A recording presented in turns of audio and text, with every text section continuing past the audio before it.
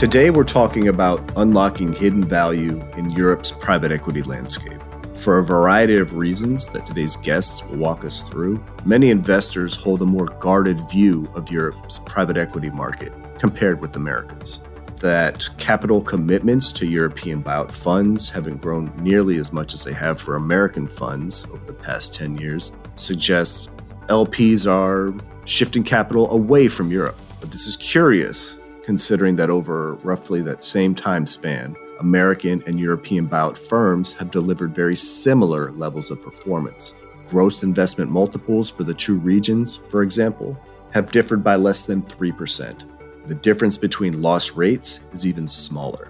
And I think that's it in a nutshell. Performance similar to American buyouts, but with far less capital chasing those opportunities, which might bode well for investors keen on capitalizing on this market inefficiency.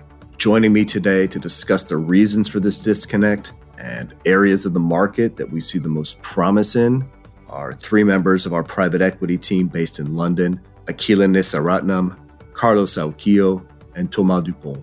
Gentlemen, welcome to RPM. Thanks, Michael. Pleasure to be here. Thank you, Michael. Thanks, Michael. Our pleasure. So to kind of set the stage, we're going to hear from three seasoned investors about four different parts of the market. Even though these parts of the market are different, these sectors are bound by a common thread. And that is they are competitive on a global scale and offer investors an opportunity to diversify their portfolios without necessarily compromising on returns. In other words, contrary to what the headlines might say, there's ample opportunity to find alpha in European private equity.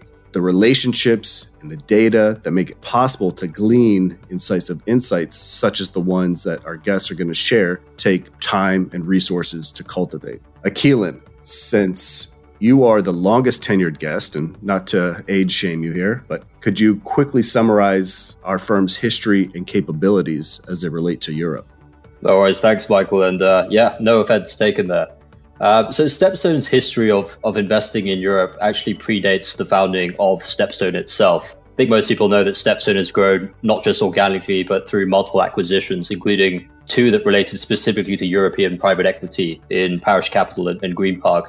Parish focusing on primaries and co-investments and Green Park on secondaries. And indeed, two of the current partners in our team in Europe, David Jeffrey and Bernard de Backer, work together at Parish. As such, as a team, we've got a track record stretching back some 20 plus years. Since then, we've been one of the most active investors in European private equity. Incidentally, since Stepstone's founding in 2008, we've actually deployed over 24 billion into European funds and co-investments. We have a team of over 20 investment professionals based in London with multiple nationalities and geographic specialisms that we believe makes us well equipped to tackle a very diverse European opportunity. I think by virtue of the scale of our client relationships, ranging from single family offices all the way up to sovereign wealth funds looking at European opportunities, we practically cover the entire European private equity market for our clients, from the very smallest to the very largest funds. What this means is we're privy to unrivaled data across the market that provides trends and helps inform our decisions on, quite frankly, where to deploy capital to the best of our ability. And this data has been crucial to the analysis and conclusions seen in our recently published white papers and also the views that we'll share today. Thomas, do you have anything to add to that? Yeah, absolutely. I'm part of the VC and growth team that is based in Europe. And like in all Stepstone asset classes, we have a global and local approach. So what does that mean in concrete terms? Well, we have, three people dedicated to VC and growth that are based in Europe, but we can leverage really the resources and the knowledge of the global platform with about 150 plus dedicated professionals to VC and growth at Stepstone. And we really work as one team. So it makes us one of the largest VC growth allocators globally with around 25 billion AUM. And we can leverage our reputation, our deep networks of relationships to serve our clients really in the best possible way across our different strategies for primary investing in funds, but also for secondaries, be it direct secondaries, LP interests, or GP-leds, but also for direct investments and co-investments. And I think our expertise and reach in VC growth is quite unique. So GPs are generally looking to have us as a strategic partner of choice. And having insights and data on what good looks like is a huge advantage for us globally, and here in Europe in particular, when assessing funds and our companies. No, thank you both for that. And I'm going to do a little bit more level setting as we're kind of talking about the European private equity. So Europe, home to more than 40 countries, but a lot of those countries aren't really active in private equity, either in terms of the number of GPs or deal flow. Carlos, what countries or regions or blocks are we talking about when we say, quote unquote, European private equity? Yeah, so when we talk about European private equity, we usually divide Europe into several regions. So we have the Nordics, where Sweden is probably the more prominent country within the Nordic region. We have the UK. We have the DACH region, where it's mainly Germany and Switzerland. We have the Benelux, which is mainly the Netherlands. We have France, and then we have Southern Europe, which is usually composed of just Italy and Spain. We also do cover Eastern Europe within Stepstone, but there's much less private equity activity in that region. And then within Western Europe, where we see more private equity activities, probably in the UK, in the DACH and in the Nordics, and also to some degree France, and to a less extent in Italy and in Spain. I want to double click on something we talked about at the very top of the show, and it's when we say that LPs are allocating more to American private equity managers at the expense of their European counterparts. Can you help me put that into perspective? Is it because Europe's private equity market cap has shrunk, or are we talking about a disproportionate response by investors? Yeah, so taking a step back, what we've seen over the last 10 years is that the amount of capital allocated by LPs to the US versus Europe has increased. This has caused an increasing dry powder gap, where, for example, in 2015, the difference in dry powder between North America and Europe was around 200 million, and now in 2023, it was over 300 million. However, when we actually look at the number of and volume of deals, these have broadly stayed consistent between both geographies. What this means is actually that the supply-demand imbalance for capital is not much worse in the US than in Europe, because the same number of deals are happening. So we actually think Europe is undercapitalized and a good opportunity for investors to focus their attention in this market. So Akhilan, I want to turn back to you now for the £1 million question. Why does Europe seem to face more headline risk? I know there's a lot to unpack there. So maybe give us the top one or two, maybe three answers that come to mind. Yeah, sure thing. I'm glad you described that as the £1 million question as opposed to the $1 million question. Perhaps €1 million question is more apt, but you're right. I mean, the headline risk from our international client base is often the first hurdle. I think first is geopolitical turmoil that we see in Europe, the ongoing war in Ukraine. Secondly, the underlying growth statistics, which have shown weaker underlying numbers than certainly what we've seen in the US and, of course, certain parts of Asia.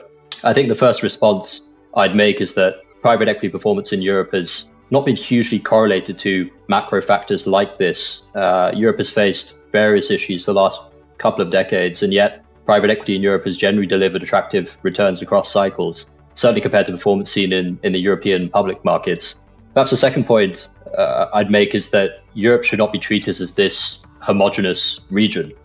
People who have spent any time here know the vast differences between the cultures here. And private equity in Europe very much reflects this. The fact is there are certain niches in Europe that have, and we believe will continue to provide outperformance even on a global scale.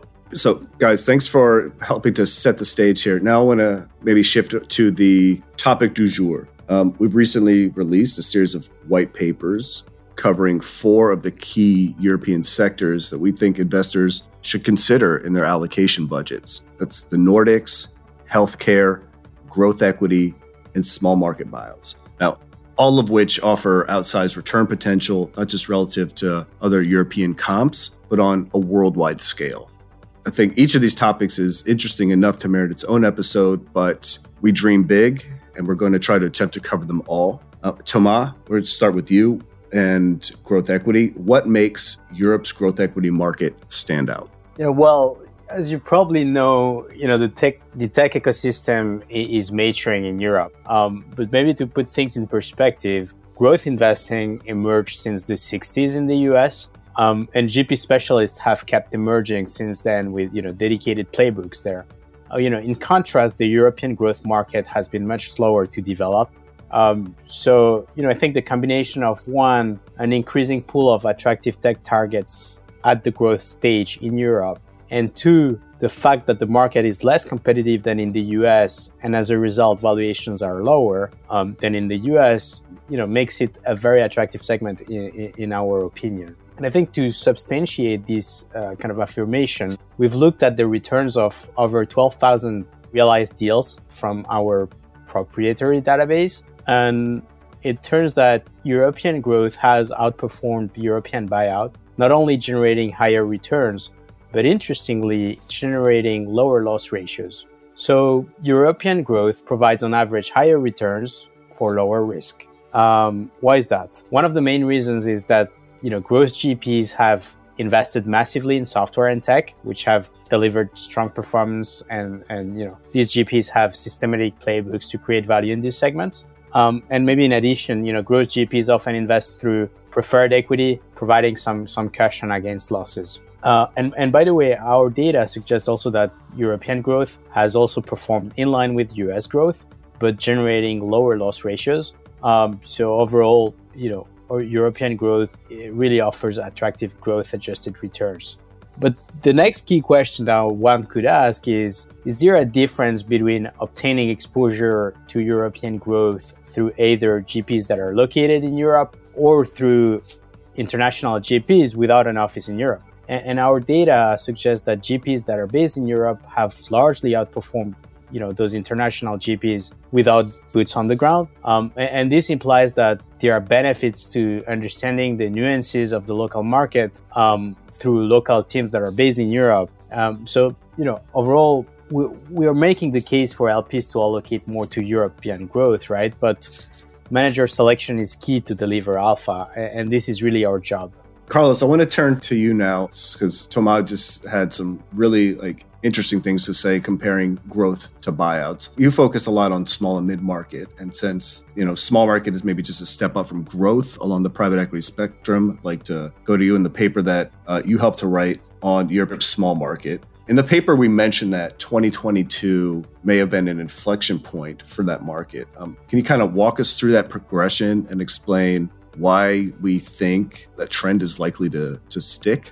Yes, so as I mentioned before, LPs have been looking to place more capital in the US versus Europe. And then actually when LPs have been looking to place capital in Europe has been more on the larger European funds. And this has been the case because the European large funds have performed very well and actually in line with the smaller funds. So LPs have seen that by committing to the larger funds, you had more stability and it was much easier to identify those European funds. However, over the last 36 months, as you mentioned, there has been a shift where smaller funds have been able to perform strongly, but larger funds have struggled to perform. The two key reasons why we think players will find it more difficult to outperform on a go-forward basis are pricing and leverage. So these larger players have paid increasingly higher prices, and historically they have been able to realize assets with some multiple arbitrage at exit. We think seeing such multiple arbitrage at exit going forward will be difficult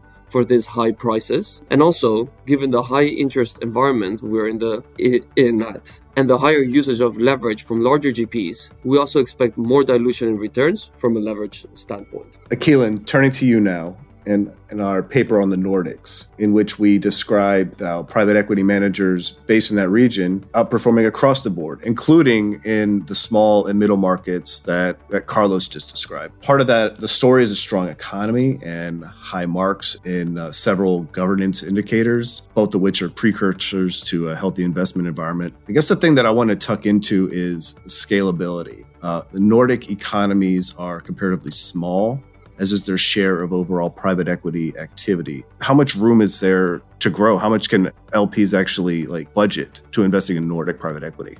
Yeah, it's a great question. The Nordic countries have proven their ability to think internationally and scale. I guess that would be my first sort of argument. The fact is that the Nordic region is very fragmented. As a whole, it's home to just around 28 million people. The largest country within that, Sweden, has just 10 million people. This means that Nordic companies with ambition have had to incorporate internationalization as a growth lever fairly early on in their lifespans. And that's been the case for decades. There are numerous examples of huge international companies with humble Nordic beginnings.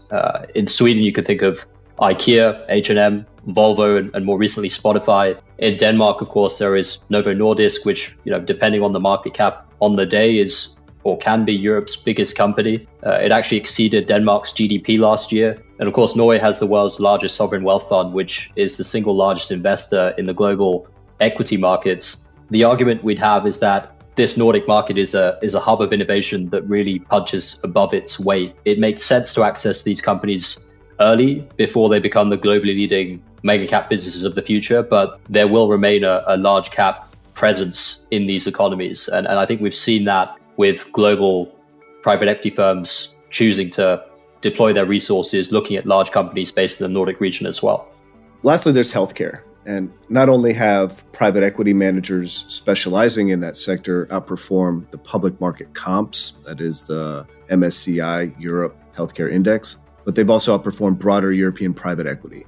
In our paper, we discuss some of the subsectors responsible for this outperformance. Thomas, since some of these themes do relate to venture growth, I do want to hear your thoughts. But before I do, Carlos, walk us through the trends that may explain why this sector has performed well to date.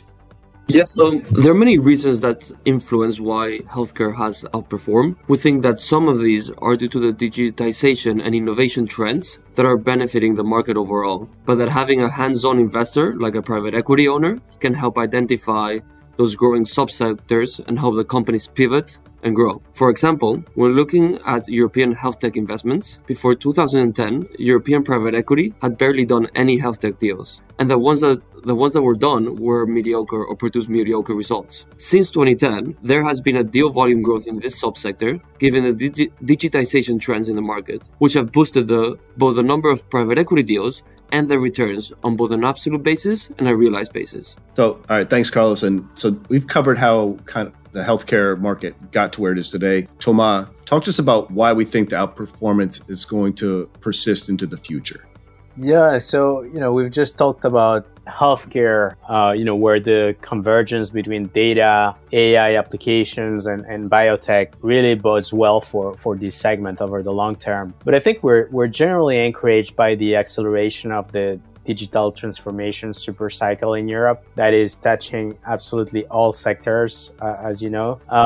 So, in particular, focusing on the growth segment in Europe, this segment can grow further in light of this digitization of the economy, also leveraging the top-notch education systems that we have in Europe and really the large pools of cheaper talent. I think it's worth mentioning that Europe has 40 to 50% more professional software developers than the US. And importantly, developer salaries in Europe continue to be roughly half of those in the US on average. An important point as well is that, disruptive companies are created in all market cycles, and the quality of founders and assets continues to increase in Europe. So, these trends are naturally filling the growth segment, and we believe that the next few years are likely to represent kind of attractive vintages for investors in European growth. And this is in the context of normalizing entry valuations, but also, on the back of the increasing wall of dry powder from large buyout tech funds that are sitting above the growth segment. So,